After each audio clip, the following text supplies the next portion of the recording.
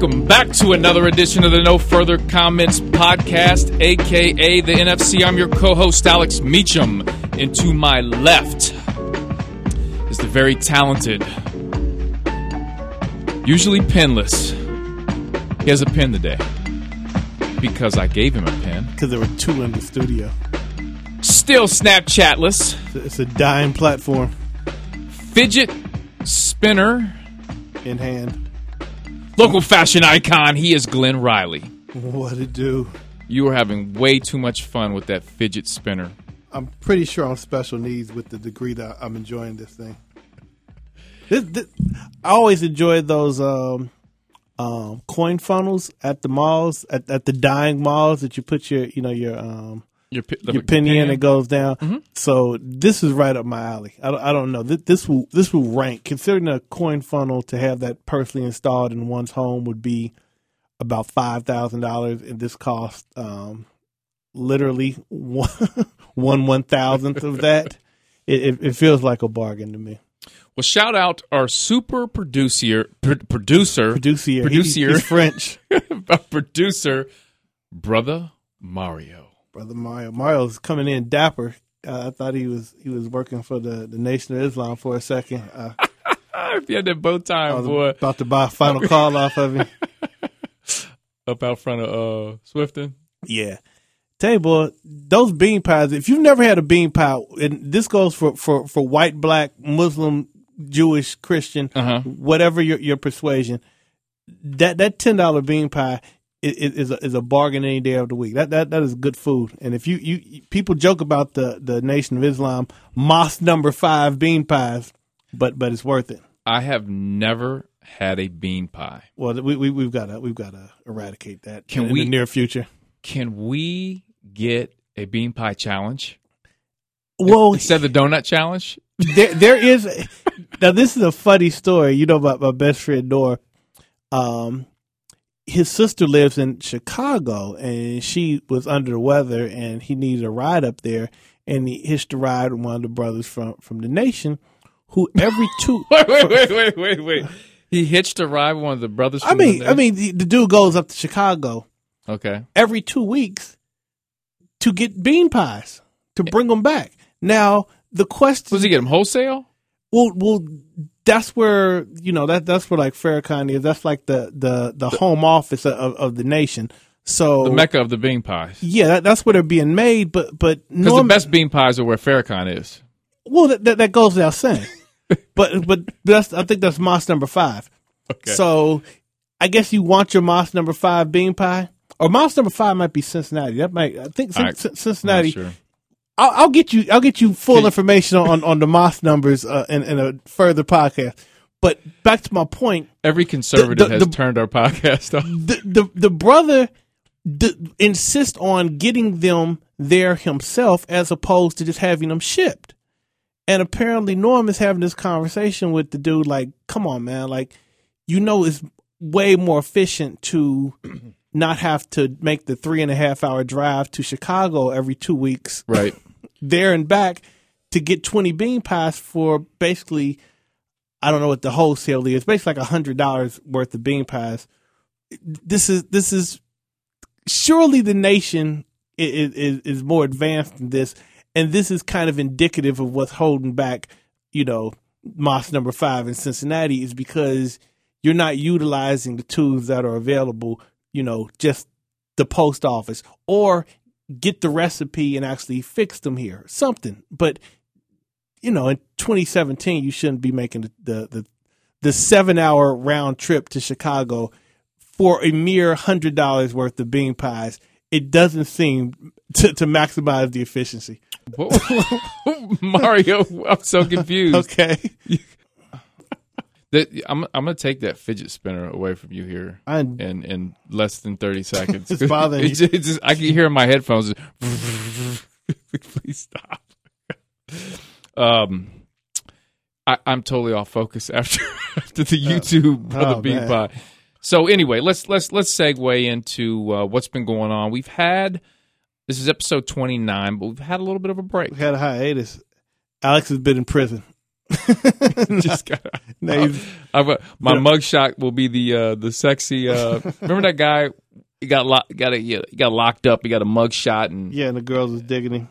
Yeah, prison bay. He's a prison bay. He's like a model now, right? Yeah, I believe so. God bless. He turned his life around with one mugshot. Jesus. So, what have you been up to? What have I been up to? I mean, was it the holidays? What we didn't have a holiday, did we? I don't know. I've been doing nothing. My little cousin had a birthday party yesterday, so I come and I leave once the cake is passed out. So I do the same. So that's pretty much but real good cake. Positive reports on the cake. What kind of cake? Oh, it was yellow cake, white icing. From? I'm really not sure. It was I carried it out, but I don't know what the maker of it didn't have any stickers on or anything. I'm assuming you've had Cervati cake. Yeah, I believe so. Great cake. Okay. All about the icing. Well, it's the interplay between the icing and the. I mean, I've had some, good icings, but the cake were crap, and I had some good cake, but the icings weren't working, and then you have both, and when you get both, I think a great icing overrides everything. Well, do you think wedding cake is better in general than birthday cake? Yes, because I would say so, and I don't know if wedding cake, just because of the sheer cost of it, they're using better ingredients, but that has been my experience, that wedding cake, though it'll be the same whatever type of cake, you know what I'm saying? In theory, the wedding cake is better than the birthday cake. And I usually leave weddings with extra pieces of wedding cake. Okay.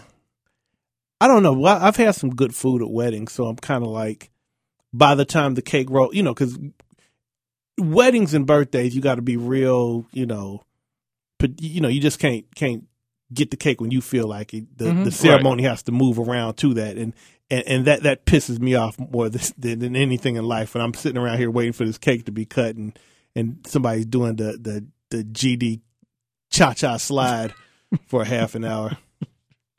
I'm going to a wedding this weekend. Oh, okay. Our good friend Jamal Lucas is getting married. Well, that's what's up.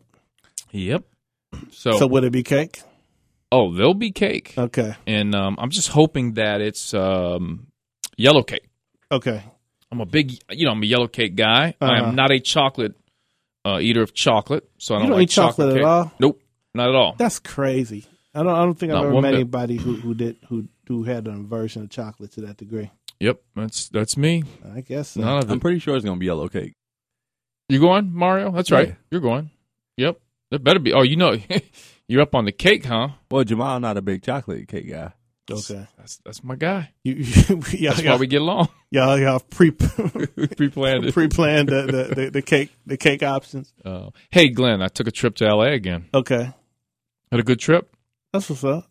Spent some time. I went to the Undisputed and the Herd. Got to watch both those shows recorded live.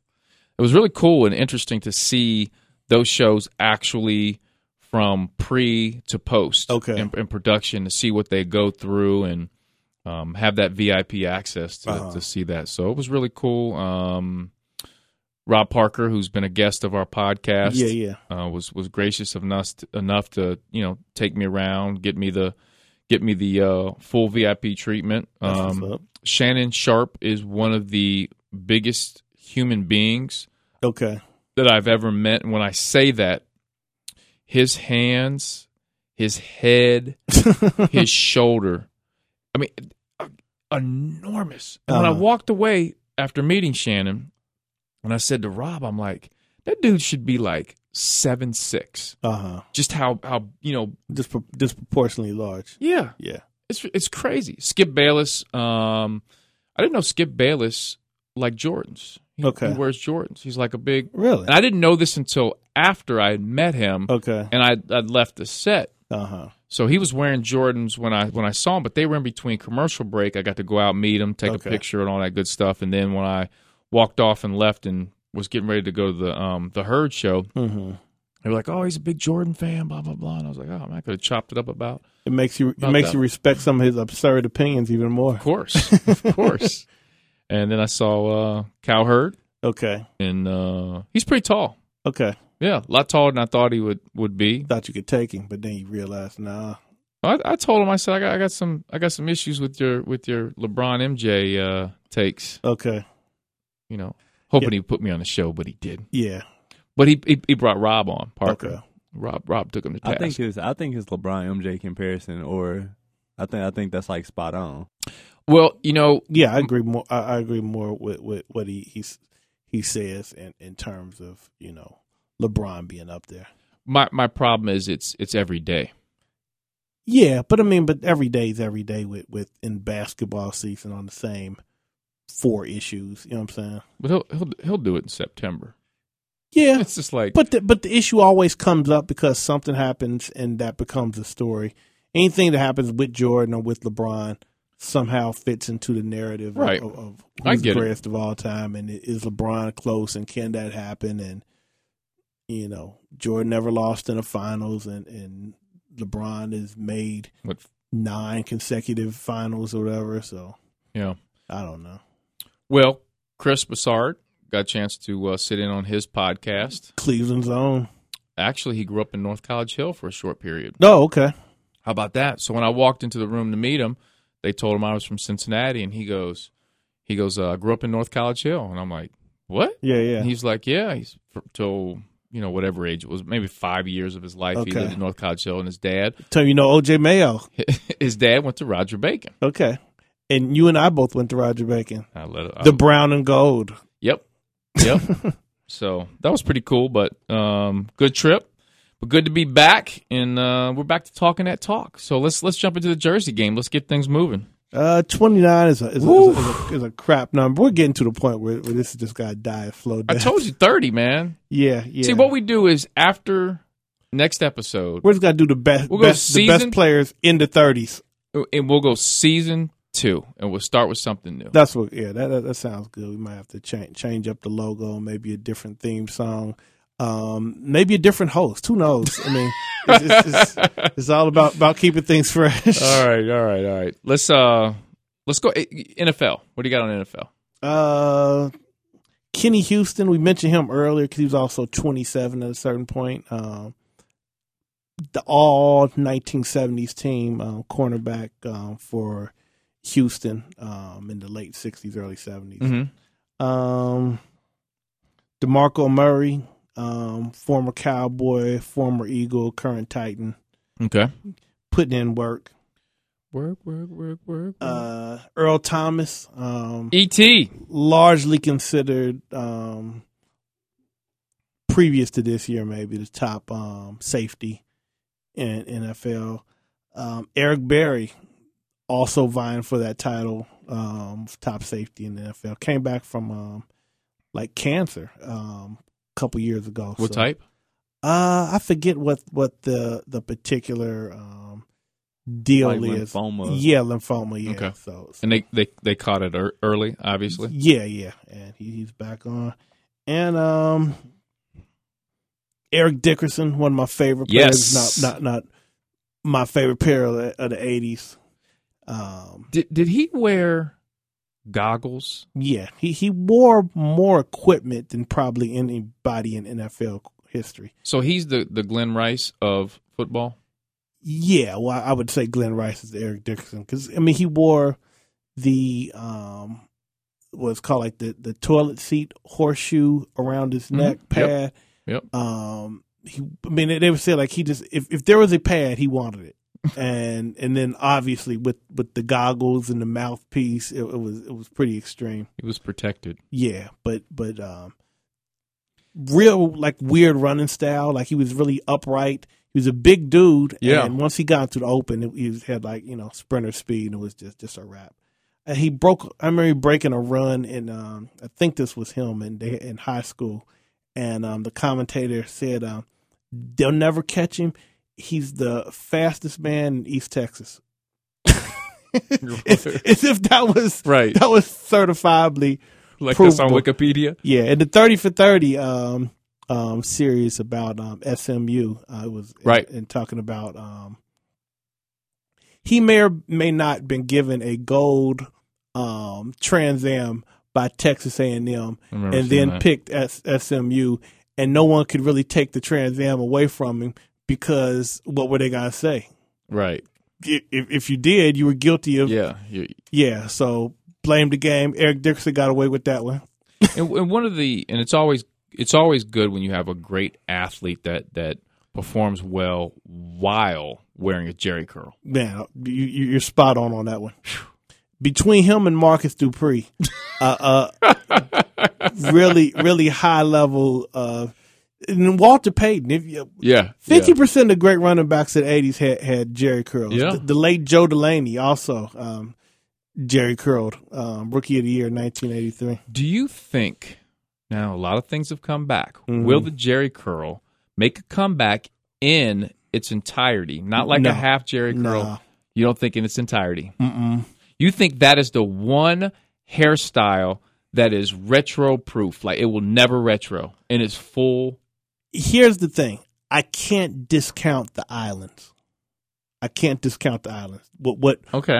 they'll do in Barbados or Puerto Rico or Trinidad, I can't speak on.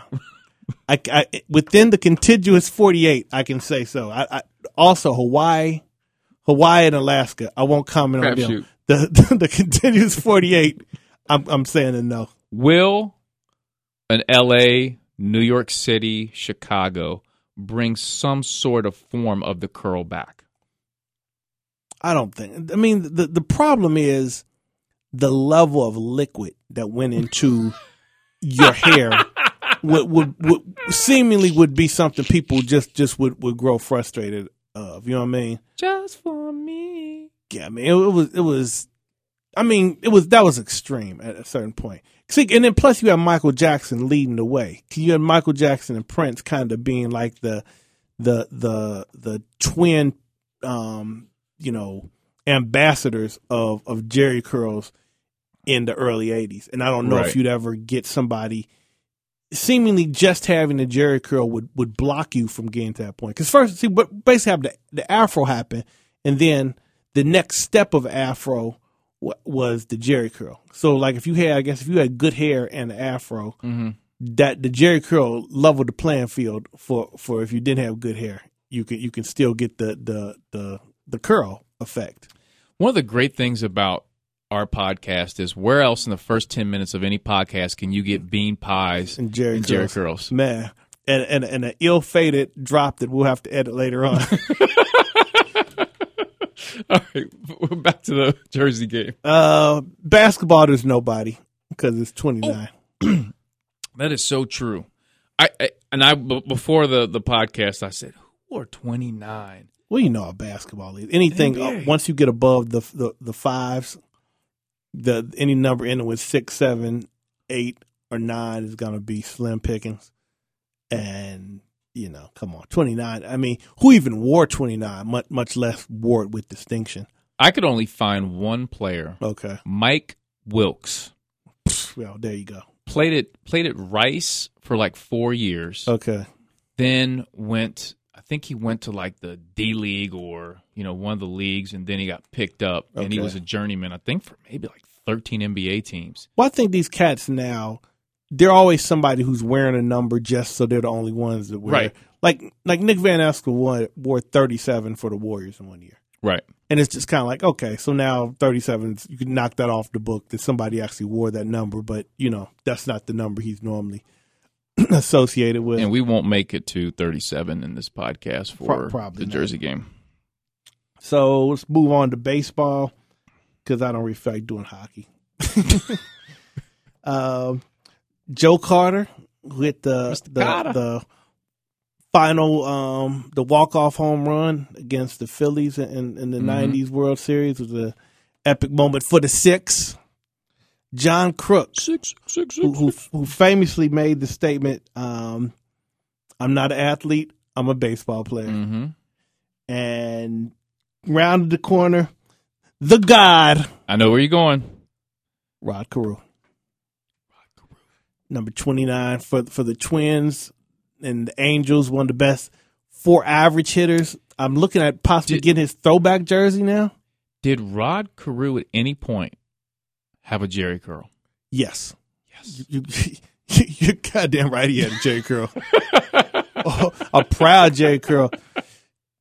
Rod Carew, little known as Jewish, one of the joining Whoopi Goldberg and Sammy Davis Jr. as one of the three most prominent African American Jews in America right now. Really? Yeah, that's one I did not know. And check this out. I think this is a recent story that just jogged my memory to talk about it. He, as a kid, some kid when he was on top of the game, asked for an autograph or whatever, and he signed his autograph or whatever, and that was like his favorite player or whatever. Uh-huh.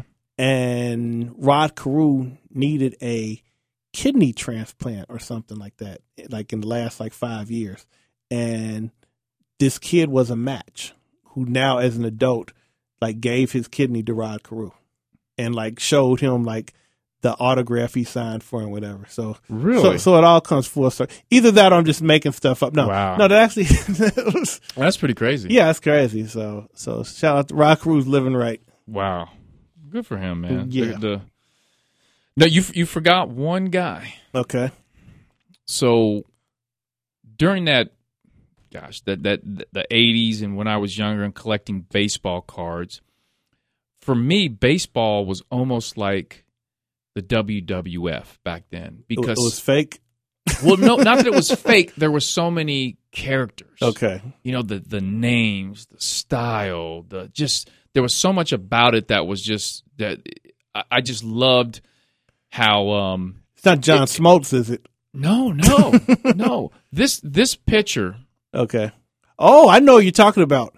I know who you're talking about. And let me tell you something. When you say his name, I have written a poem in this man's honor that I hope one day will be amongst the annals of great baseball poems. You're talking about the Kansas City reliever. That's right. Speak on it. Dan Quisenberry, ladies and gentlemen. Oh, man. Not only was his pitching style, his name, his mustache, it was so wrestling. Yeah, he had the sidearm, and he was always the Rolaids relief pitcher of the year. Oh, yeah, man. And he died prematurely. He had I think brain cancer. Died. Oh, did he? Yeah. But I don't know if you're familiar with the baseball poem "Tinkers to Evers to Chance." No. It is considered the quintessential baseball poem as well as Casey Up to Bat. These are the most discouraging words. Tinkers to Evers to Chance. Faster than bear cubs, more fleeter than birds. Tinkers to Evers to Chance. Faithfully breaking our gonfalon bubble. Turning a base hit into a double. 3 words of waiting with nothing but trouble. Tinkers to Evers to Chance.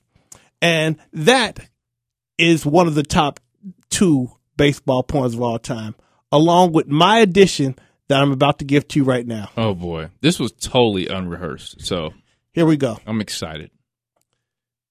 This Quisenberry presents a very tricky pitch to hit.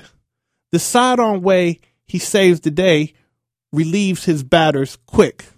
All love KC awaits strike 3, which lands within the mitt. For Quisenberry presents a very tricky pitch to hit by Glenn Riley. You don't get that anywhere else. Wow. Moving on. You know what? We have just put together 20 minutes of it's Emmy quality. If there's an Emmy for the radio, which there isn't, but whatever the Cleos or whatever award we're giving out for is that high of quality right now, people. Wow. Well, we've got a lot more. Okay. So let's talk a little bit about the NBA Finals and segue that into the NBA Draft and what's coming. I believe tonight or tomorrow is the MVP announcement and the whole thing hosted by and that's your good friend Drake. And that's when I get my gift card from Mario for my burritos. He knows. Like $25 worth of burritos. And we'll have to bring it up. We'll have to talk a little bit about the Paul George trade and all that stuff. Oh, no doubt. So let's talk about the NBA Finals. Was it what you expected? Did you think it would go longer, sweep? What were your thoughts? As expected. Moving on. No, I mean, I think it just, come on. It was really, how should I put it? Like, we knew this from the beginning, and then, I mean, granted, Cleveland could have stole Game 3, and that would change the entire complexion of it. But I mean, when a 73-win team gets the second best player in basketball, this is what happens. Do you think that the Warriors winning this year and the way their team's constructed, do you think it's a bad thing for the NBA or a good thing for the NBA?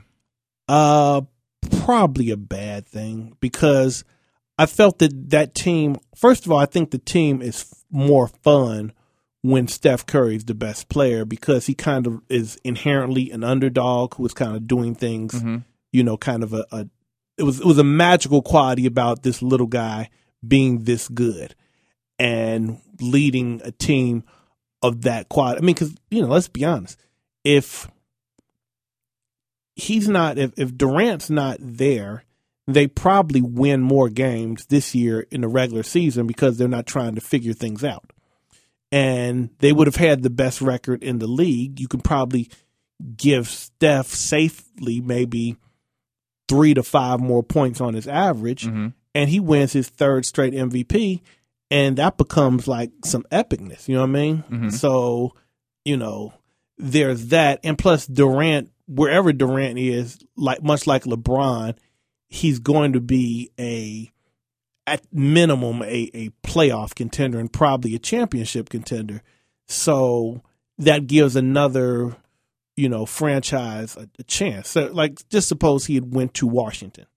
Well, now you have the East becomes, instead of just the Cavs way ahead of, a scrappy Boston squad. Now you have okay, there's 3 teams in the East.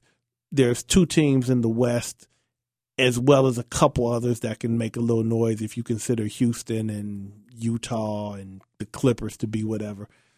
You know what I'm saying? It's like you're cutting down on the amount of teams that are even viable for a championship. So, next year is Cleveland, barring, how they're, if there's no injuries and Cleveland doesn't drastically reshuffle their lineup for the worst, we're looking at Cleveland Golden State Part 4.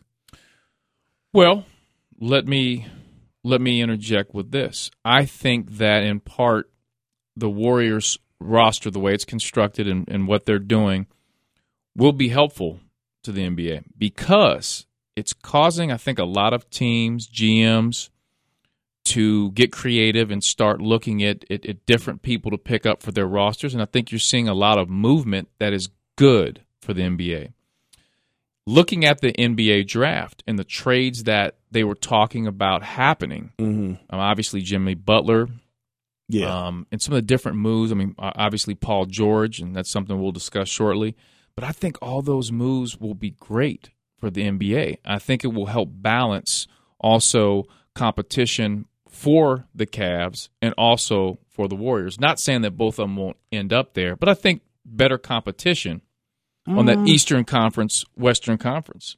Well, I don't know. I mean, first of all, you can't duplicate what the Warriors did because that's basically predicated on the fact that Steph Curry has a criminally low contract because he signed it at the time, A, before the new television deal, and B, before he was considered an elite player and somewhat a risk because he kept having the ankle injuries in the first 3 or 4 years of his career. Right. So then you have somebody who you thought was going to be a potentially frail, low-end all-star that somehow became an MVP type dude. It would be like if say, I don't know, if Bradley Beal became the second best player in the NBA next year, and you're just like, well, we're paying him way, not enough money. Or like even if, like Isaiah Thomas, the leap he made, but, still on a low salary. But, obviously at 5'9", you can't do it, Right. But yeah, and that's the deal. Like how can no team can get a 4th star under their cap? I'm not saying that. I'm not saying that someone can duplicate what the Warriors have done, but I think for teams like the Celtics, and then possibly even the Spurs, I think those teams will be a lot better. I don't see. I mean, I guess the problem is if you know what the outcome is going to be, what difference does it make on the low level improvement of certain teams? So maybe they don't. I mean, the Cavs lost one game on the way to the finals. Right. Golden State lost one game, period.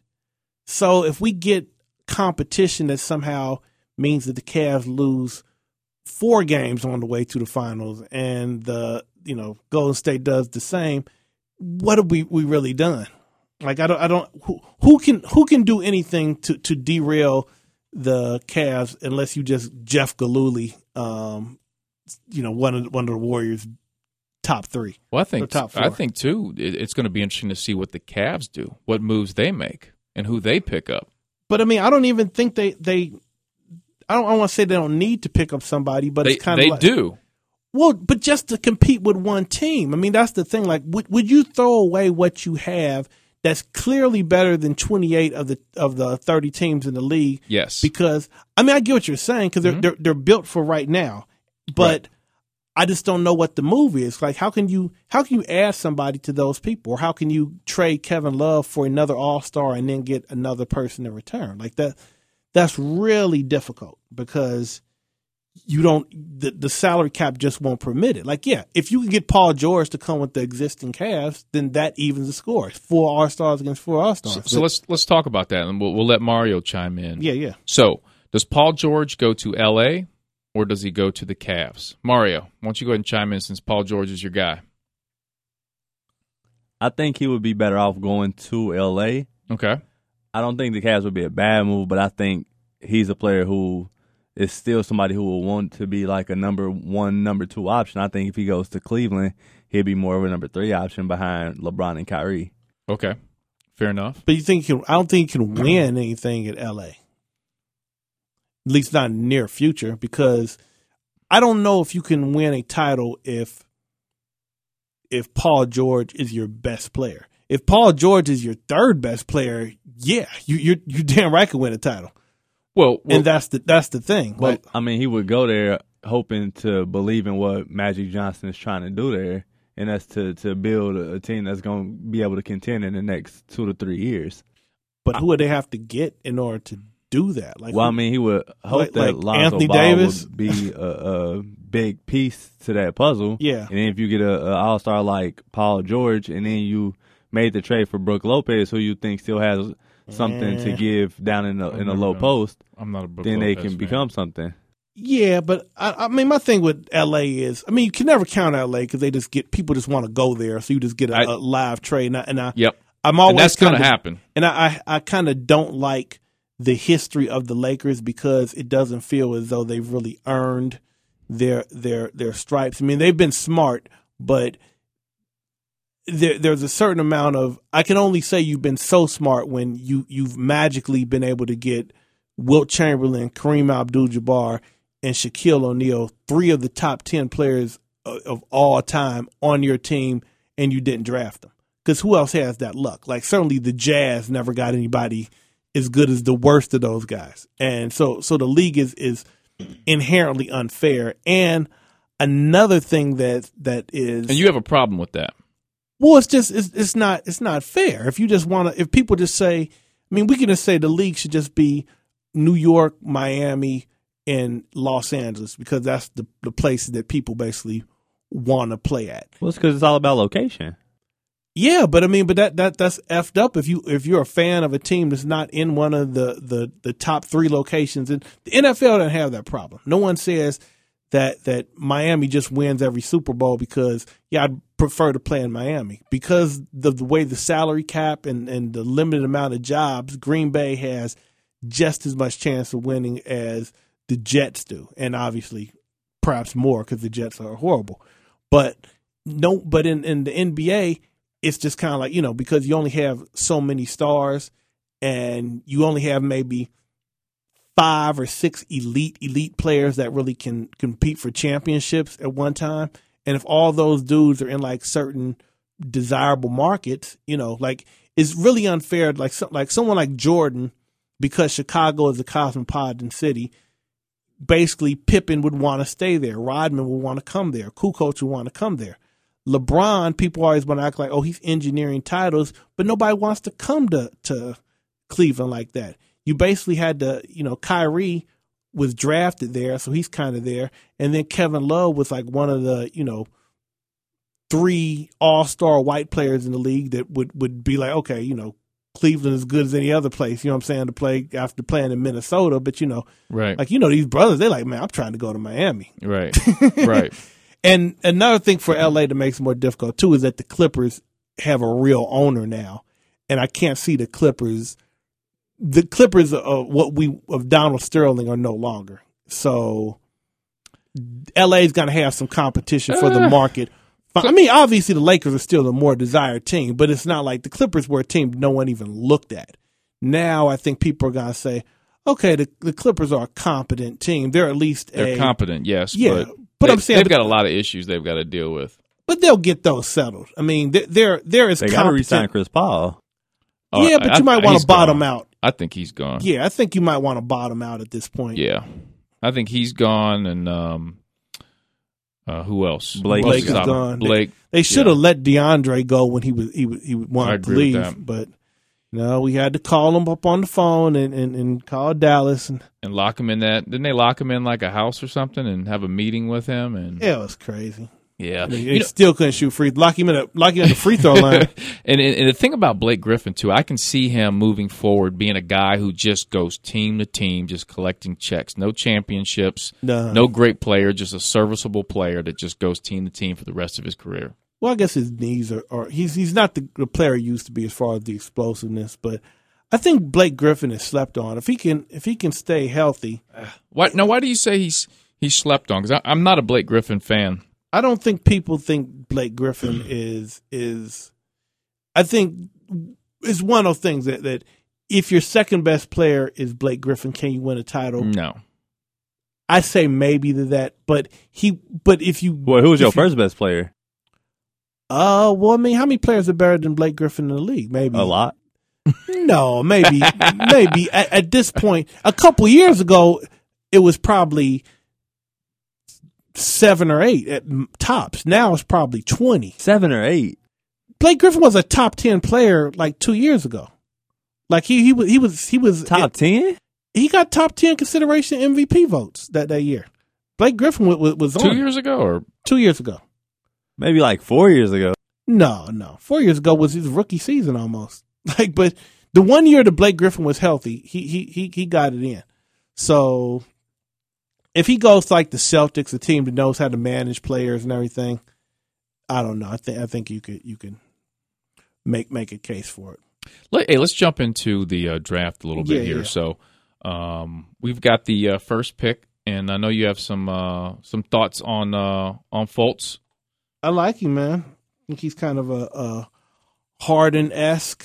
Somebody told me, and Mario will appreciate this, that he was a 6'4" Tracy McGrady. That was their player comp on him. Really? Yeah, he has a weird style, like he's really upright, like when he dribbles.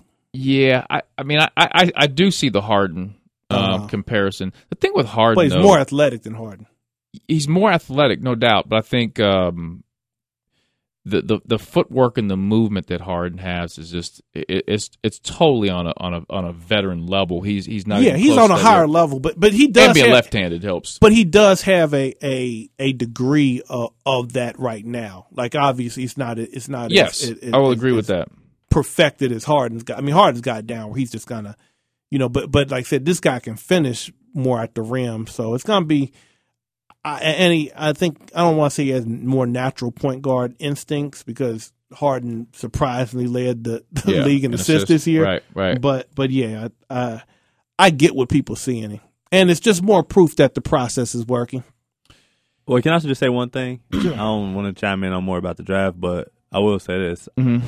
I think for the Philadelphia 76ers, I think Malik Monk would have been a better option with the number 1 pick. No, I think number 1. I think he'll be a better scorer. Whoa. But you couldn't pick him at 1. Well, I mean, I would have stayed where they were. I wouldn't have traded up. I would have stayed where I was and just took Monk. So you take Monk at 1? Well, no, or 3. The number he said pick. they would have kept the third pick. Listen, Monk could score. Monk at times was probably the best scorer in college basketball last year. At times, no doubt about it. However, I don't know that all that's going to translate to the next level. Your Kings should have got Monk at 10. That's what should have happened. Are you still a Kings fan, Mario? Glenn and I were wondering this. Well, they drafted Fox, and I'm okay with that. I like the direction they're going in. But they got Frank Mason, so I'm okay. I do like Fox, but you didn't get off the wagon when they traded Boogie, right? You were off the wagon when they got rid of Boogie. Am I right or wrong? Depending on how they drafted, would determine whether or not I stayed a fan. So what's the verdict? I'm still gonna be a fan because I think that the direction they're going in with Fox, I think they'll be okay in the next 3 to 4 years. Let me tell you something. The game is about character, Mario, and they need to get rid of Boogie and go high character, and that's what they're doing with De'Aaron Fox and whoever this cat from Gonzaga is a team. Well, no, they traded him for Justin Jackson. Okay. By the way, Justin Jackson, homeschooled. Was he? Yep, in high school was homeschooled. So everybody out there homeschool. How does that work when you play basketball for high school? Apparently, the homeschool game. Homeschool kids can play high school. Yeah, they've got a system worked out. Homeschool's changed. The homeschool Raiders. The whole homeschool. They need to change the name of that because I know a kid who's homeschooled, but yet he goes to a school. Okay, but he's homeschooled. That's right. I got to get that going for me. That whole thing has changed. Can you homeschool college? You can. Yeah. By the way, Blake Griffin drafted in 2009. We were wondering how many years. Yeah, but he didn't play the first year. So he won Rookie of the Year in 2010. Yeah, 4 years ago, won his rookie year. 2011. NBA Rookie of the Year 2011. Okay. Yeah. Because that's 2009, 2010, and then 2010, 2011 is when he went to West Coast. Gotcha. But so we're getting to, in my opinion, the story. The reason the draft this year was so exciting was because of Lonzo Ball. Now, granted, I think some really good players are coming into the NBA this year. I liked this draft. I think there are a lot of guys that maybe don't have the name everybody wants to hear, but I think they're going to be quality, like Fox. Oh, this was considered the best draft in a decade. I think it's a good. There were people that didn't think that, but I don't. Listen, you found a quality player at like there was basically eight quality players. The problem they had, Glenn, was, and I see what they're saying, is the fact that more freshmen were drafted, I think, this year than ever. Is that correct? 10 in the top 10. Okay. Yeah, but all these freshmen project to be very good. Yes, but you have to understand that a lot of people think they say freshmen, they're not ready. But I mean, in the last 10 years, how many seniors and juniors have ever been in the draft? It's not like none of these cats are all the top lottery picks as far as what we're projecting have been either foreign cats or one and dones, right? I mean, look at all the Kentucky cats. Like was Anthony Davis a senior? Was John Wall a senior? Listen, I don't disagree with you, but yeah, you sound like you are. Oh, I'm not. Lonzo Ball, the story. He called the shot of the draft. Yeah, he called the shot, and I'm going to tell you right now, I loved the interview that Jeff Goodman did with LeVar Ball after Lonzo was drafted. Okay. When LeVar Ball said, I've got to do this 2 more years. Yeah. And Jeff Goodman was shocked and said, wait, you think your kids are going to be drafted the next 2 years going to the Lakers? He said, oh, yeah. He says, how are you going to do that? The ball control. He said the big baller way. Ball control. This dude he's hitting home runs. And what I loved about it, and I thought he came across in that interview as a more of a comical character than he seemed like. Before he seemed like a villain. Uh-huh. Now he's almost becoming a little more comical. And did you notice the next day he was working out the deal to be on WWE. That's what I heard. Yeah. Yeah. Which I think is going to help him. Oh, that is what he was made for. No doubt. What is he going to be a wrestler, or is he going to be he's going to be a manager or something, or just I hope both. A commentator? No, he's just going to be like doing an appearance. Okay. But you know, when you do an appearance for a WWE, you actually end up in a fight, like our current president, who once was in a WWE fight. Hey, big baller brand tie. Well, you can see that coming. Yeah, I knew that. I knew that was on the way. Beautiful. Yeah, I'm surprised he didn't have like a pin or something. Maybe some slacks, Triple B slacks. Then Lonzo threw on the big baller brand shoes. The Laker colors. Yep. Yeah. So God bless those kids for their dreams coming true. And I'm gonna tell you what, Lonzo Ball, and Glenn, we're gonna agree on this, but there are many that don't agree with me on this. But Lonzo Ball will be a very good pro. Yeah, no doubt. I don't have any question the that. Ingredients that he has, I'm telling you, man, the kid can play. But I thought that about Walt Williams, so you never know. That's true. You never know. I want to talk a bit about the process, though, because I'm starting to question this group they have, though. But go ahead. Well, they finally got the guard they wanted. Ben Simmons is probably going to be the primary ball handler, I'm hearing.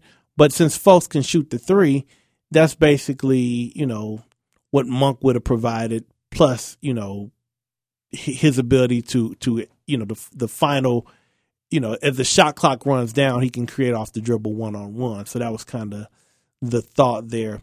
But, it's all about Sam Hinkie, the former GM, to put that system in place. Yep. And I was thinking how beautiful it is, because a lot of the problem with the process, and I always relate this to regular life, is that people have a very low tolerance for losing. They can't stand for people to see them losing. But the Sixers didn't care. And I was reading an article about Sam Hinkie earlier this week, as I tend to do. And they were saying that I think he was, came from Houston. He was under Daryl Morey and the Rockets for a while. And he went to school in Stanford. At Stanford, I believe he was raised on the West Coast. And he was used to warm weather. So his first winter in Philadelphia with the Sixers, it was one of the coldest 3 winters on record in Philadelphia.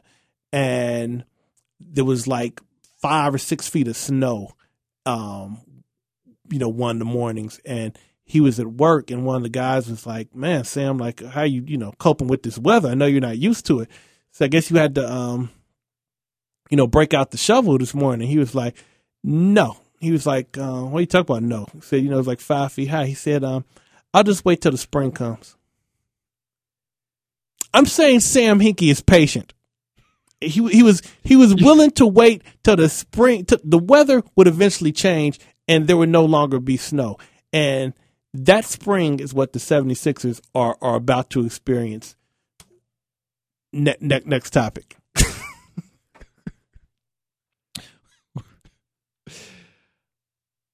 Wow. So you're back on the Kings. You're back on the Kings, though, right? Well, hold on real quick. But before we finish, do you subscribe to the theory that we'll call them Big Three at Philly? Yeah. Or do you subscribe to the theory that they need a veteran there to help them through the process? Yeah, I think you now have the pieces that you begin to go about your business as if this is a normal team. And I think they know enough to know that now. But you had to be crappy enough.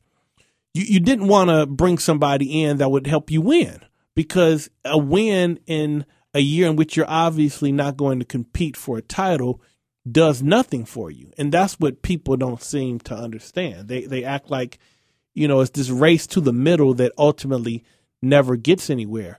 The worst team in the draft is doing way better than the team that just missed the playoffs.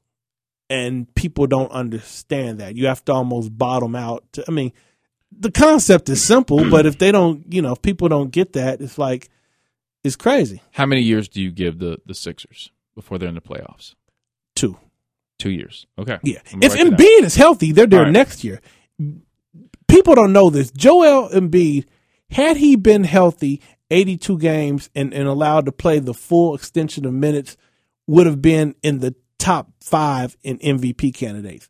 That dude, if you do his like whatever he made, like, his stats, because he was only playing like maybe 22 minutes a game, you shift that out to like a normal, say 39, 40 minutes a game, Joel Embiid is dominating, is the best center in the league. We've talked about bar none, including DeMarcus Cousins.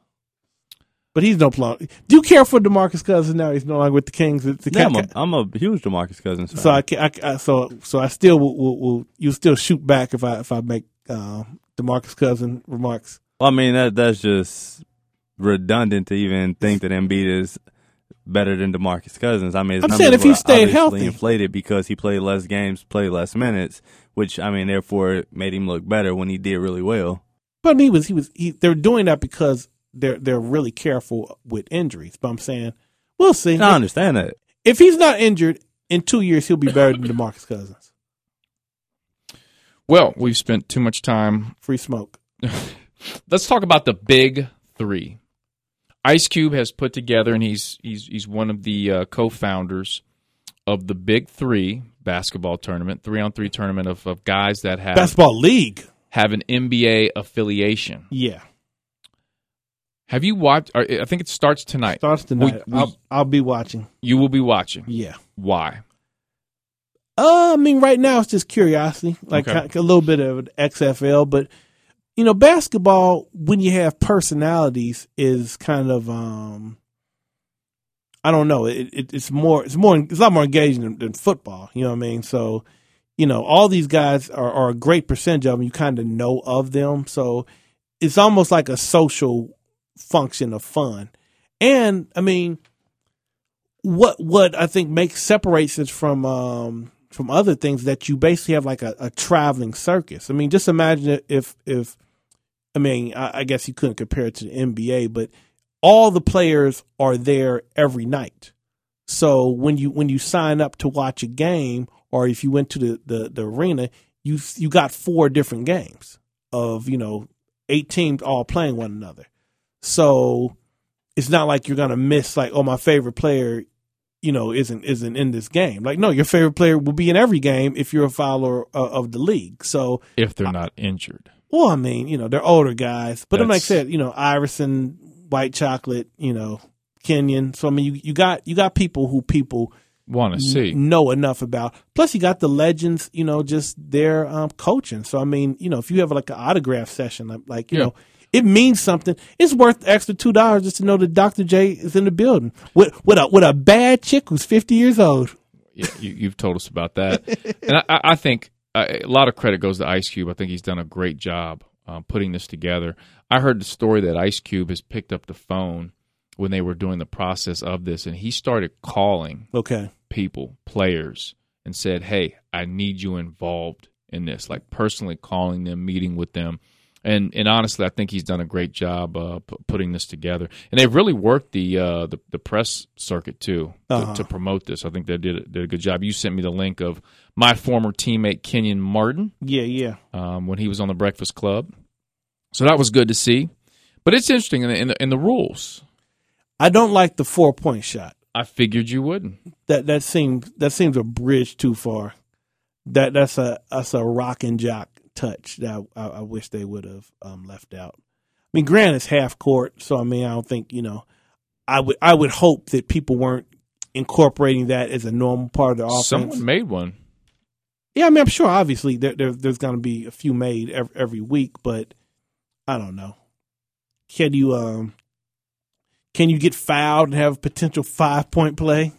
Is this coming up? Well, hopefully next podcast or the podcast after, we are going to have to get one of the players from the Big 3. No doubt. To come on this show and talk. So we got to get Ruben Patterson in the Big 3. He's playing. Okay. Yeah, no doubt. He's playing. We'll have somebody it's a heavily Bearcatted. Very much so. Yeah. So we've got James White. Yep. DeMar Johnson, Ruben Patterson, the Kobe stopper. Yeah. And Kenyon Martin. So that's like 10% of the league. If there's five players per team, and it's 8 teams, then that's 40, and you got wow. Yeah. So there you go. 10% of the league is Bearcats. They could have had Max Seal could have been.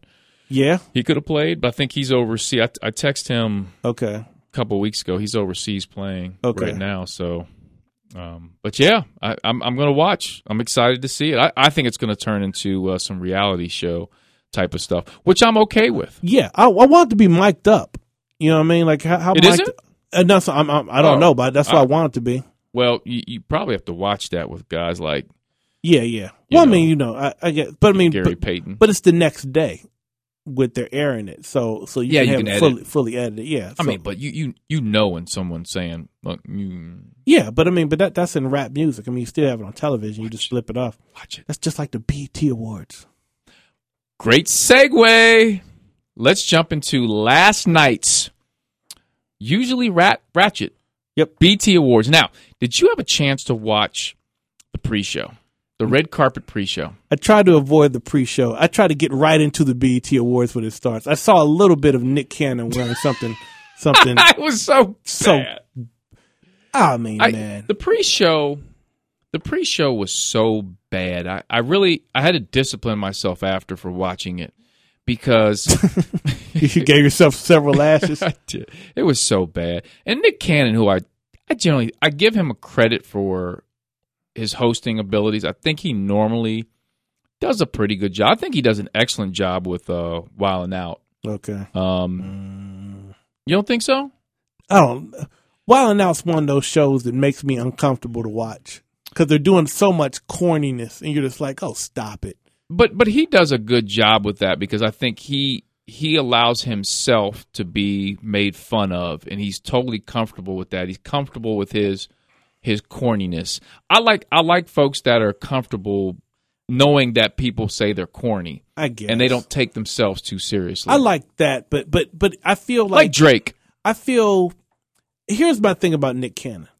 I feel that I never know what level of stardom Nick Cannon is or aspires to be. It seems like he floats from it was a time where he was knocking on the A-list to he might do something D level, he might do something B level, you know what I mean? He exists in a good space. But it's not a defined space. So when you think Nick Cannon, but is there something wrong with that? I don't enjoy it. I don't like it at all. What is it like on like part of Nickelodeon? What? He owns part of Nickelodeon? Yeah, he owns like part of Nickelodeon. I mean, he was on Nickelodeon. How did he end up being a shareholder? Or like somebody left and broke off Nick Cannon? He bought You Can't Do This on Television. Remember that? I guess. I mean, like the dude. No, Nick Cannon is like rolling in money. Oh, he's got cash. That's what I'm saying. Like he's super rich. He dates Victoria's Secret models. So I don't know if he cares if he like an A-list star. But I'm saying, but if I'm that caked up, why am I doing like red carpet events at like the BET Awards, which would seem like he's not hosting the show, which you would think that he was eminently capable of when you consider he's hosted shows on bigger networks. That's what I'm saying. Like, if I'm super rich, I'm not really doing anything that's kind of like dulling my star. Like, we all get like if you're an A-list star, you can do several B-list things. Like it's not like he's James Franco who kind of like makes a habit of like, I know I can open up a movie by myself, but I might just be on, Parks and Recreation or just a normal television show because I'm so cool that don't bother me. But like Nick Cannon just seems like he's just doing stuff just willy nilly. It's like he has no agent. It's like I'm just because if you're wealthy, if I got $50 million in the bank, then I'm doing nothing that can embarrass me. But I think that plays into who he is. He's kind of corny like that. But he accepts that. I don't think he accepts it. I think Nick Cannon he does. Nick Cannon thinks he's a dope rapper. I don't think he does. I disagree with that. I think he knows he's corny. I don't think no. Have you heard his new song or songs? I haven't heard any of his material since Can I Live. That's your problem. That's why. This is why I'm disappointed in you. Nick Cannon does not take himself seriously at all when it comes to music. I don't think he does. His performance at the he okay, you best believe he performed at the BET pre-show, the red carpet. He did? He performed. Oh God! And That's what I'm saying. And it was bad. I think he knows. But I'm uncomfortable watching someone perform badly. Like, do you ever watch The Breakfast Club? They have a thing called Shoot Your Shot. Yeah. And it's basically somebody who has a crush on somebody, and they cold call the person, and they spit at them, like, all, trying to get them to go out with them on the first call, and it's painful to listen to. And whenever I'm listening to it, I'm like, oh my God, like this, like I hope it goes well, but this is you're embarrassed for the person because if you put yourself in those positions, you're like, oh, this is so bad. Like, man, like that's not the way you holler at a woman. Like, like, man. And Nick Cannon does that more than any celebrity I know. That if I'm watching people freestyle on Wild 'N Out, I'm like, oh, stop. This is so whack. Like, why are you doing this? And so I don't know. I'm out on Nick Cannon. But with Wild 'N Out, they've had tremendous success with that show. I guess. I don't know. They're like season 9. But I mean, what does that say? They just got to get like a 2 in the ratings to keep it going. They have tremendous success with ridiculousness. You know what I'm saying? I'm not gonna say Rob Dyrdek is just hitting it out the park because of that. Well, I will say this: I did not enjoy Nick Cannon yesterday at the pre-show. Yeah. However, I do enjoy most of Nick Cannon's work because it's comical to me. I guess. And I think he does it on purpose. Moving along. I'm gonna talk about your guy who I think I've tried, I've listened, I've watched some interviews. I just don't get it, and part of me might refuse to want to get it. Mm-hmm. Little Yachty's got to go. Little Yachty is got to get off the island. It's bad. Like, it's not just the whole thing. What does that mean? The whole thing. The whole presentation. Everything about Lil Yachty is problematic to you. It's problematic. Now, listen. I will say on the flip side, I get and I understand Uzi Vert, and we differ on this. Where you think that most people can do the Uzi Vert thing, that's kind of in line with what's going on. Versus you think that Yachty's in a different. But last night I was bitterly disappointed, as Jim Harbaugh would say, about the third verse of Bad and Bougie not bringing out little Uzi Vert. I don't know where he was at. If I can't believe he had better things to do that night. But in the era of Trump, when you kick on Bad and Bougie, you finish Bad and Bougie. You don't give us 2/3 of Bad and Bougie. And I was I was ready by Facebook and said, you got to give us the third, because he hadn't shown up yet. And everybody was geeking. And I wanted the 5 yas, and it didn't come. And it pissed me the F off. Nothing's made me madder this year than the fact that little Uzi Vert did not give us the third verse of Bad and Bougie. On the if you can't do that on the BET Awards, where can you do it? Where are you going to do it at? I agree. Now, how angry? The Soul Train Awards? How angry would Joe Budden have been to see Little Yachty, or I'm sorry, Uzi Vert up there just doing the Yachty? He gets so angry. Joe Budden's irrelevant. Everybody has a better career than him. I hate his beard. His beard. You can stop now. His beard encroaches on parts of the face that like your hair normally shouldn't even be at. Like you can stop now. His beard's like around his eyes. I mean, no one wants to hear a Slaughterhouse album. He had like 5 discs of Drake that went nowhere. I won't say they went nowhere, but I like the one disc. I mean, what did it do?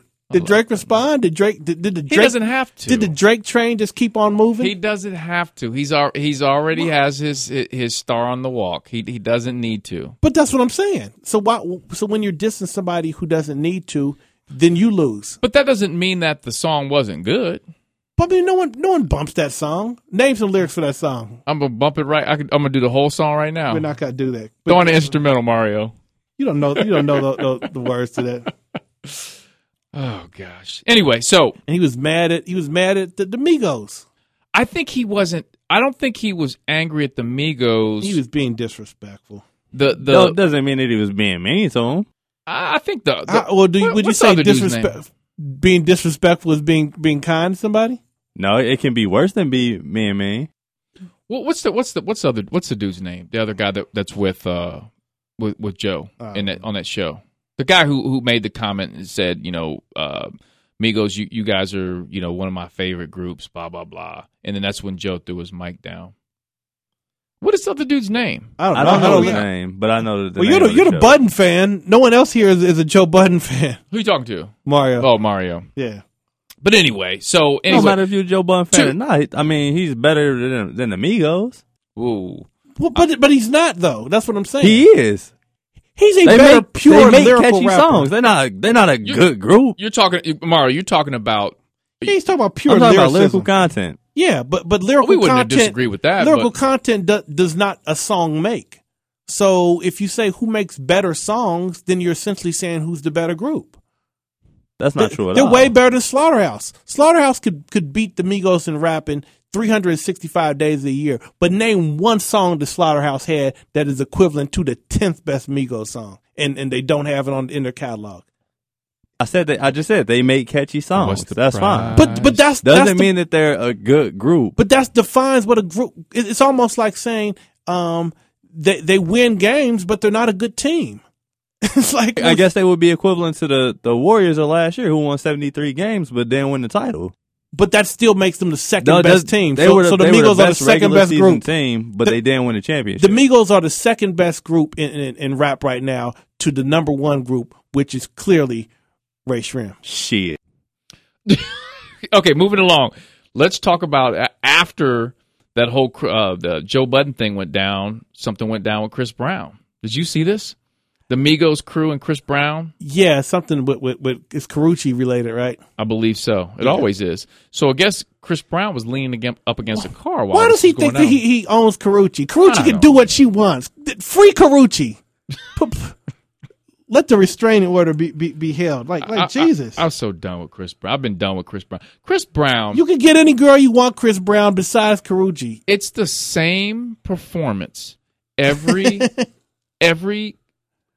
show. I don't enjoy his dancing either. It's played out. He's too lanky. He doesn't stay in the groove. Like he can dance in theory better than Bruno Mars, but Bruno Mars is tight with the movement. Chris Brown is just wild with it. You know what I'm saying? Like he's kicking somebody. It's almost like it's it's Tai Chi. Yeah, I'm done with Chris Brown. By the way, Bruno Mars's performance was pretty bad last night. I didn't like his performance. You didn't enjoy the Bruno Mars performance? I didn't. You don't like the six other guys with trumpets? I'm done with that shtick he's got going. Next album, I hope he moves on to a different. I hope it's a new thing.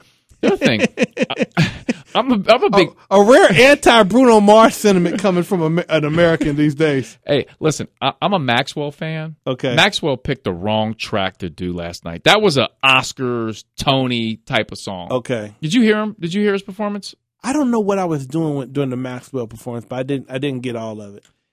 It wasn't a BET type song. Okay. You know when you do a BET type song in front of black folks, you've got to. There's certain ingredients to that song. But it's a newer song though. It's off his new project, right? It is but he should have picked a different one. But so many of these people on these award shows are just rehashing their classics. You're just like, could we, stop it? You know what I'm saying? Okay, that'll take me into New Edition. The New Edition performance. I loved the New Edition performance when they brought the actors. I thought that was so stupid. I loved it. I loved when they had. Why not have Jamie Foxx just perform Ray Charles? Ladies and gentlemen, Ray Charles. Just do. We know you can do a damn good impersonation, well, it's different. Jamie. How so? Because they just did the BET special, so it led up. They went through all phases of New Edition. But why do you have them acting as though they're the actual person? Like the movie's over. Like no one continues to. 3 years from now. Well, it was a BET show, and it's the BET Awards, so why not do it? Because you have the real thing there. It kind of gets silly to have actors performing as their real-life counterpart when their real-life counterpart... Let me tell you something. Ralph Tresvant can still sing Candy Girl. He struggled a little bit last night. I'm not gonna listen to. I'll walk out right now if you're gonna start talking bad about Ralph Tresvant. I do not stand for this. Now, Glenn, we go back. You know good and well, nobody was bumping Sensitivity like this guy right here. I hear you, but I'm just saying. Don't. He had to have his vocals blah playing. blah blah blah. He been hanging out with Bobby too long. Man, I don't. Bobby needs to stop being at the New Edition. In my mind, there's Bobby Brown. See, put like this: if you weren't on any Heartbreak, you can get the hell out of my life. I don't need you around, Bobby, because all you got is Mr. Telephone, man. That everything else can be done without you. It's tough being Bobby Brown. Jay told him to be Bobby then. But when they had all you have like 16 people on the stage performing the New Edition. I was like, what is this? This is. So you didn't like when they were wearing the white outfits, and then Ralph Tresvant had the different ages. I think it was he had the younger Ralph, and then the 20-year-old Ralph. Yeah. If it wasn't for the hat, but once you're fully grown, I can see if you had just the kids. But you didn't need to have then the older version that was in the movie, because that's kind of indistinguishable. Mm-hmm. You know what I'm saying? Like, I don't need 3 actors doing Poison. It's just silly to me. I enjoyed it. I enjoy pretty much anything New Edition. You know that. All right. Look, I got greatest hits in the car. I do need for wait. You said you have it in the car? Yeah, the greatest hits on DVD on a disc. Yeah. Okay. I'm always surprised that there was never a video for A Little Bit of Love Is All It Takes. I don't know what the group was going through at that time, but a surprising fact when combing through New Edition history, no video for A Little Bit of Love Is All It Takes. That's true. And a great song. And here's a little something that I picked up. My Secret, if you remember that New Edition song. Ooh, my secret, oh, feeling not so right. Something like that. That was early? Yeah, it was young New Edition. Okay, I don't remember. In the video, they go to a Lakers game, and Magic Johnson is in the video. Oh yeah. And you sent me that one. Yeah, much to a lot of people's surprise, Ralph Tresvant hit the winning dunk to win the game. Oh, of course. There is. I don't know I forget what the number is, but I think we covered this up. But Ralph Tresvant is wearing the number. Yeah, and I keep saying, like, Fabulous, who he keeps wearing the jerseys. He's got to get the Ralph Tresvant Lakers jersey. I might have to cop one of those just to shut the game down, to say, like, look, people. You say you're a New Edition fan, but if you don't got that Ralph Tresvant Lakers jersey, you can shut the F up forever. Let's talk about Kendrick. Kendrick came on with Future. Yeah. Future was performing Mask Off. Yeah. Now, I just attended Future's concert. Okay. Not a good live performer. Okay. For me. I didn't think that hurts. I didn't think he performed well last night. Kendrick came in. I have not been really high on Kendrick's verse on Mask Off, but I thought live last night. You liked it better. I liked it a lot better. Okay. And I feel like that with Kendrick's music. Mm-hmm. I think I posted this on Facebook that I appreciate him more hearing him live than I actually do sometimes when I just listen to him on my phone. I don't know, like, and vice versa with Future. Kendrick's, I don't know, like I don't really get his. I'm always feel like whatever people say about Kendrick, I feel the same way, only 25% under that. So if they say Kendrick is great, I'm like, yeah, that was good. If they say Kendrick was good, I'm like, yeah, that was all right. And I don't know. Do you really feel like that, or are you doing that just because people are probably 25% higher than what he probably performed? No, I just feel that's no. I'm not intentionally doing that. I just feel like people overrate, his like place in the game right now. Like, okay. I mean, he's dope, but I don't feel he's like the best rapper in the world. Like, and that's like a healthy percentage of people feel like Kendrick is the best MC right now. And I'm like, okay, I don't see how you can make that claim at this point. You know what I mean? Especially with the Migos out there. But they had I saw Matt was posting, I guess, like Kendrick signed with Nike, and I was like, does Kendrick have any like style? Like Kendrick's style seems like it's like what folks wear in L.A. in like 1986. That's how they look. I just got back from L.A. and that's how they look now. Like I mean, like he wears denim like he was Run DMC. Yeah. Like that's like the style, and I'm like I don't see this catching on. Like I don't see him as like fashionable. You know what I'm saying? West Coast, that's how they're rocking. But I mean, I've seen a lot like the West Coast young kids, and they seem to be flyer than like what West Coast was like 10 years ago. That's because of the internet, but yeah.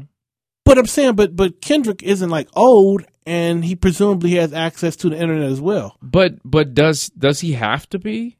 Does he have to be fashionable and a very good rapper? No, but I'm just saying when people are saying, "Oh, he's got to deal with Nike," I'm just like, okay, well that would it's a Cortez, right?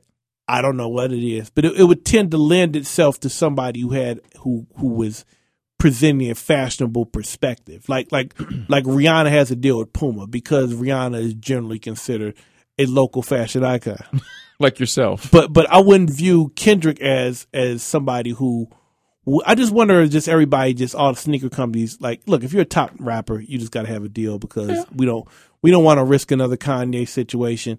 We don't want you to start wearing some random brand and that starts popping up, and now we got to deal with another competitor. So big baller brand. So I mean, real talk. And why won't these cats? Reeboks did well. Okay. Well, I mean, I guess I don't know. I thought the Reebok Classics were about due for a come up, but all these cats are so pro black, but nobody's wearing a big baller brand. You know what I'm saying? Mm-hmm. You'd think one of these rappers would just do it just off the. Hopefully that's something Jay would consider coming up. Just somebody needs to do that. I'm gonna cop something. I'm sick of it. I'm gonna be the change I want to see. Next time we have a podcast, when we run it back to podcast number 1, there will be a big baller brand hat on your boy. I hope so. Escape.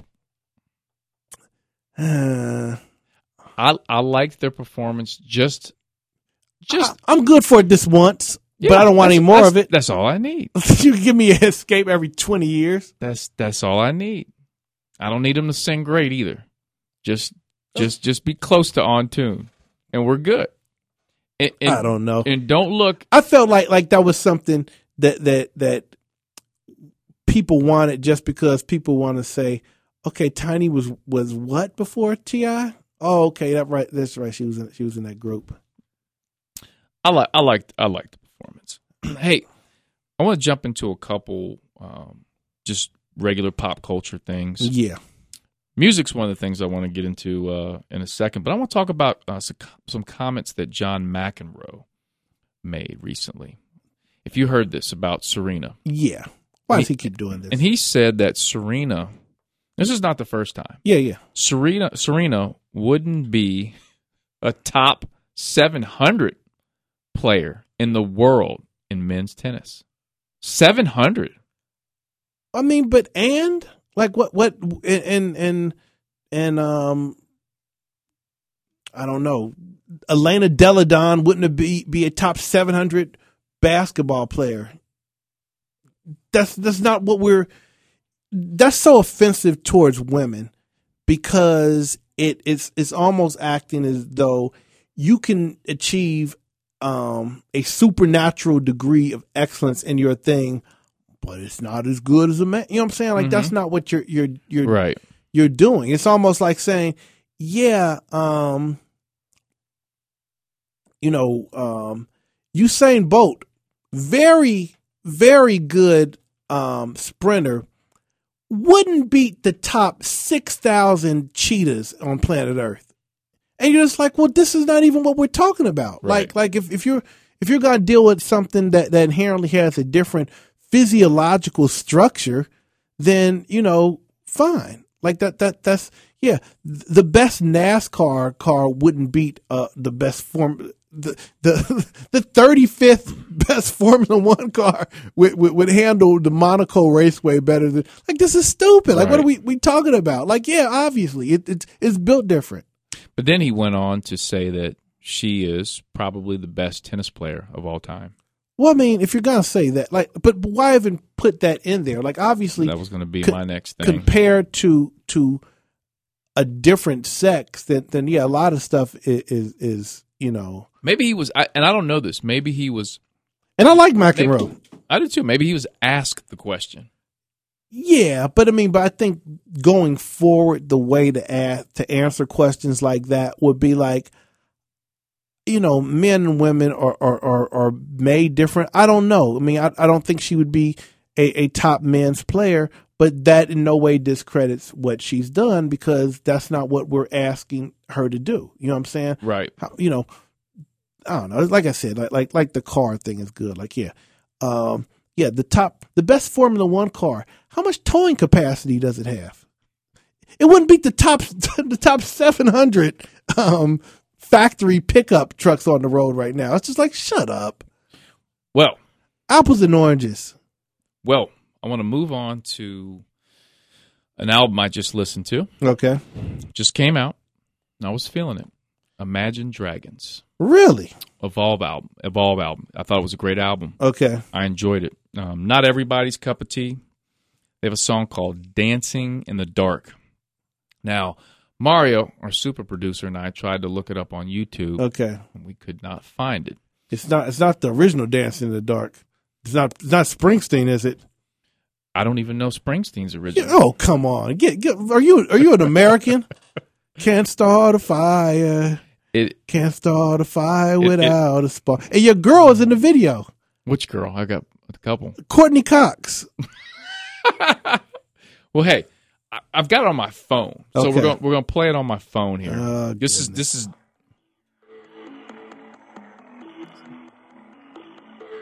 Feeling it yet? Hell, I'm not disagreeing with the first 6 seconds. Don't know my name round here like that. You could get us in some trouble. Talking that way and Monday. You got me, that's a fact. You could get me in some trouble. I'm digging this. Yeah. Talking that way and This goes good, my fidget spinner. nobody. If you ever wanna. Yeah. And that's the last song on the album. Okay. That didn't get me at the beginning. Okay. That was the end. So, I mean, the previous thing was that radioactive song.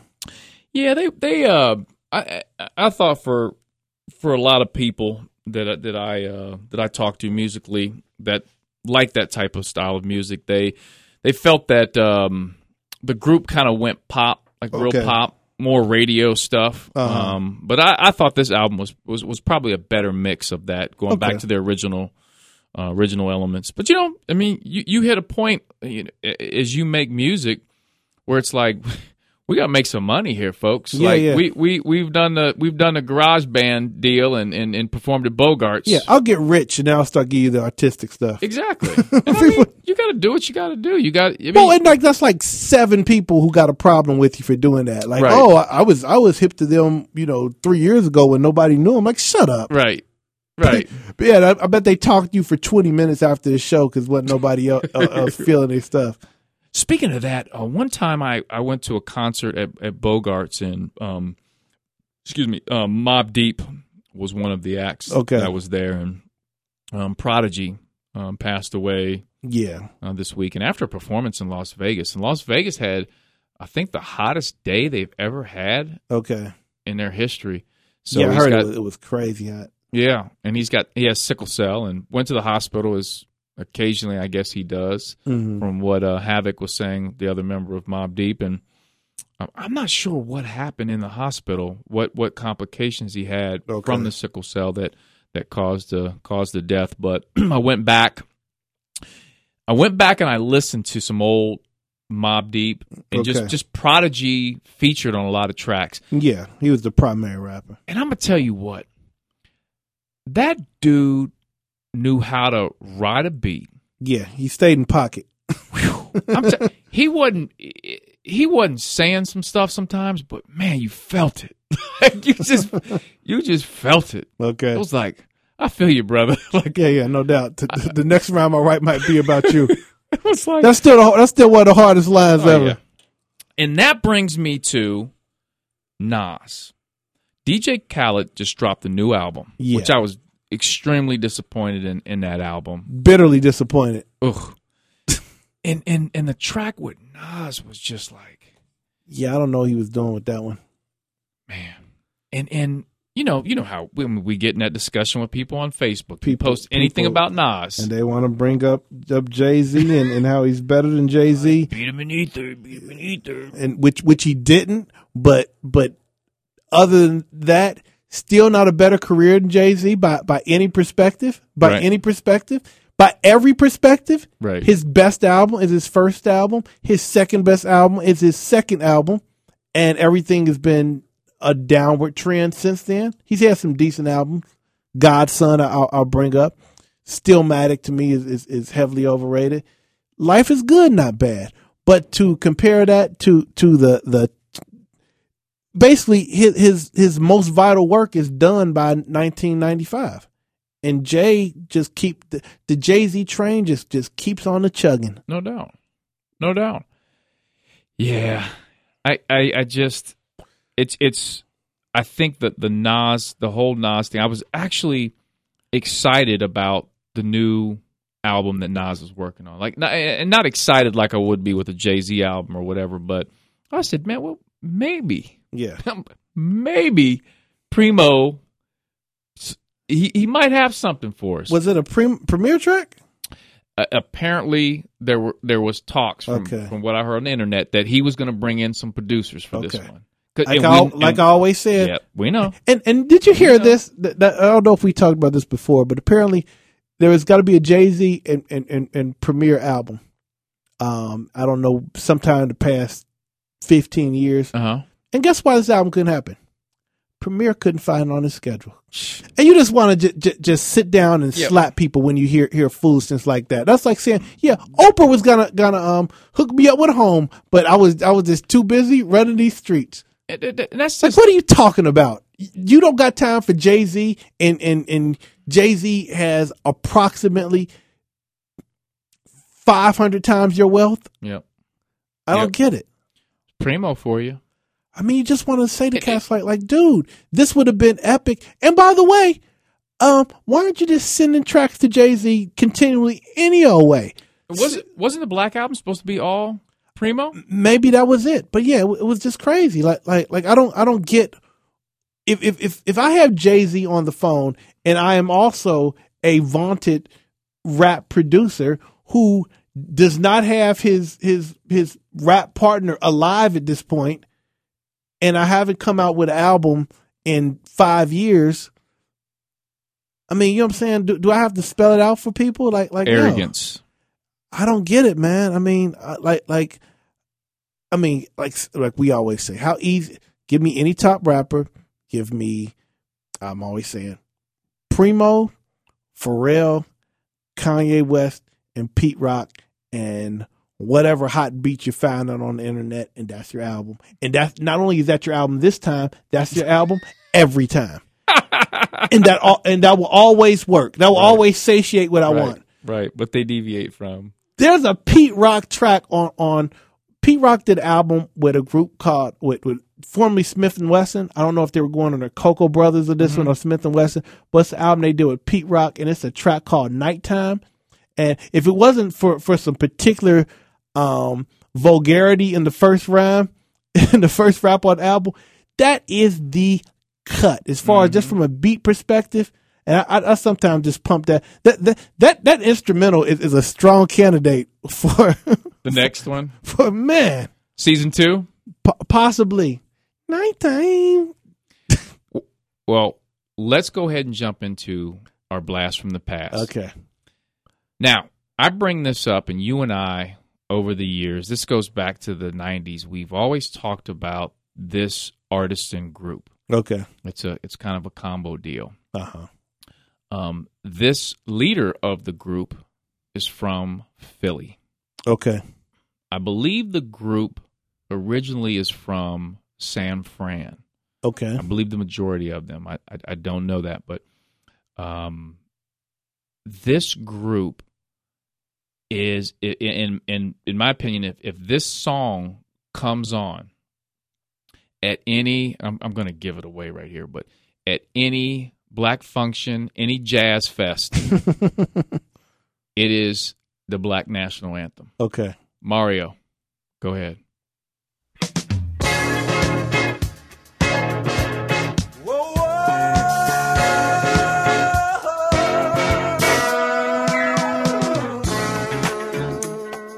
You can see him two-stepping. Oh, man. Riverfront Stadium. I can see a white baseball cap. You know we're going to talk about that cap.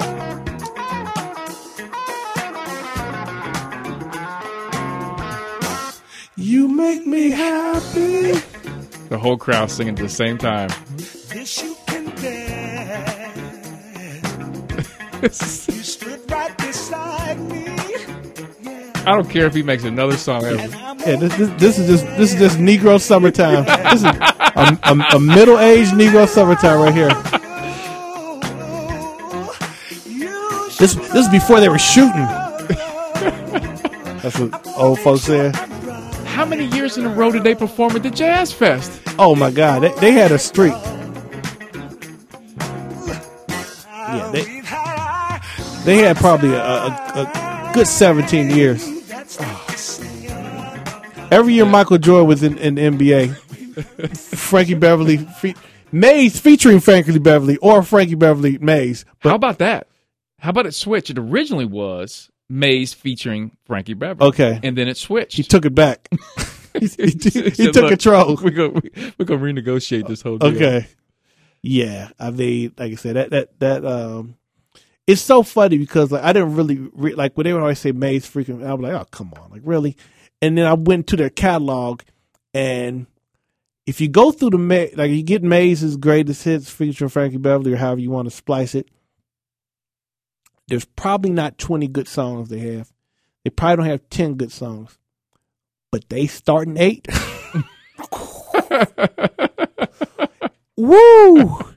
I tell you, it's a drop off at a certain point. Yeah. Like, but that's I mean, they got a starting five to rival the Warriors. I mean, man, I mean, it is a strong 7 or 8. Like that gets with anybody. And like I said, I wasn't familiar with like a lot of these joints, but it is like When I'm Alone. Are you familiar with that? Do do do do do do boom do do do. Oh yeah. That, I mean, just cuts. Yeah, I mean, you know, you basically got to have a black uncle to really know half of this music. But if you do, like you'll know how much these songs are appreciated. I need an explanation on the white hat. I don't know. It's really bizarre because like if you see any light skinned black dude with a beard and a white hat, you got to be ready for the Frankie Beverly joke. Because it's so appropriate. Like that's just kind of, and I don't get it because you know he's got to be switching them because he can't keep a white hat clean, you know, throughout multiple summers. So I can't imagine how many hats you think he gets per summer. You think he does one every concert? It's a new hat. It's a new hat every concert. Okay, it's got to be. You're going. He hooks up with some 55-year-old woman every time. Gives her the hat, baby. It's the hat trick. A little something, little parting gift on the way. All right, so he rolls back. If he rolls back in the limo and he don't got the hat on, the driver knows what's up. You don't even got to ask no questions. Frankie got the silky soul singer. I'm gonna venture out and say this right here, for anybody that's in the know, this is one of the best podcasts ever. Okay. From the start of the Jerry Curl to Frankie Beverly's hat. Now, looking at their list of songs, their singles that they've had from 1977 to 1994 on the U.S. charts, the highest they've ever finished was 67. The world didn't catch on. And that was 1979. Okay. Can you guess what song it was? Joy and Pain. I don't know. I think that surprisingly, it wasn't. Okay. Surprisingly, I wasn't. I mean, like 1979. I'm 6 years old, so I'm completely out the loop. Remember, Feel That You're Feeling. You don't remember that one? Not offhand, no. That was their highest charting song. Okay. Ever. Yeah. I tell you what, man. This is a good podcast. Yeah. Well, I mean, the more time that goes between them, the more we can, give the people those 7 hits. Do you think that the time that we've had in between really sparked the bean pie discussion? And I don't know. I mean, I think every podcast needs a bean pie discussion. We'll eventually get around to our donut rankings. We always miss that, but we did forget that again. The people. I don't think they're clamoring for it, but we have to get call Bobby one time and tell him how things fared on the Krispy Kremes. But we'll be back with number 30. Number 30, Steph Curry.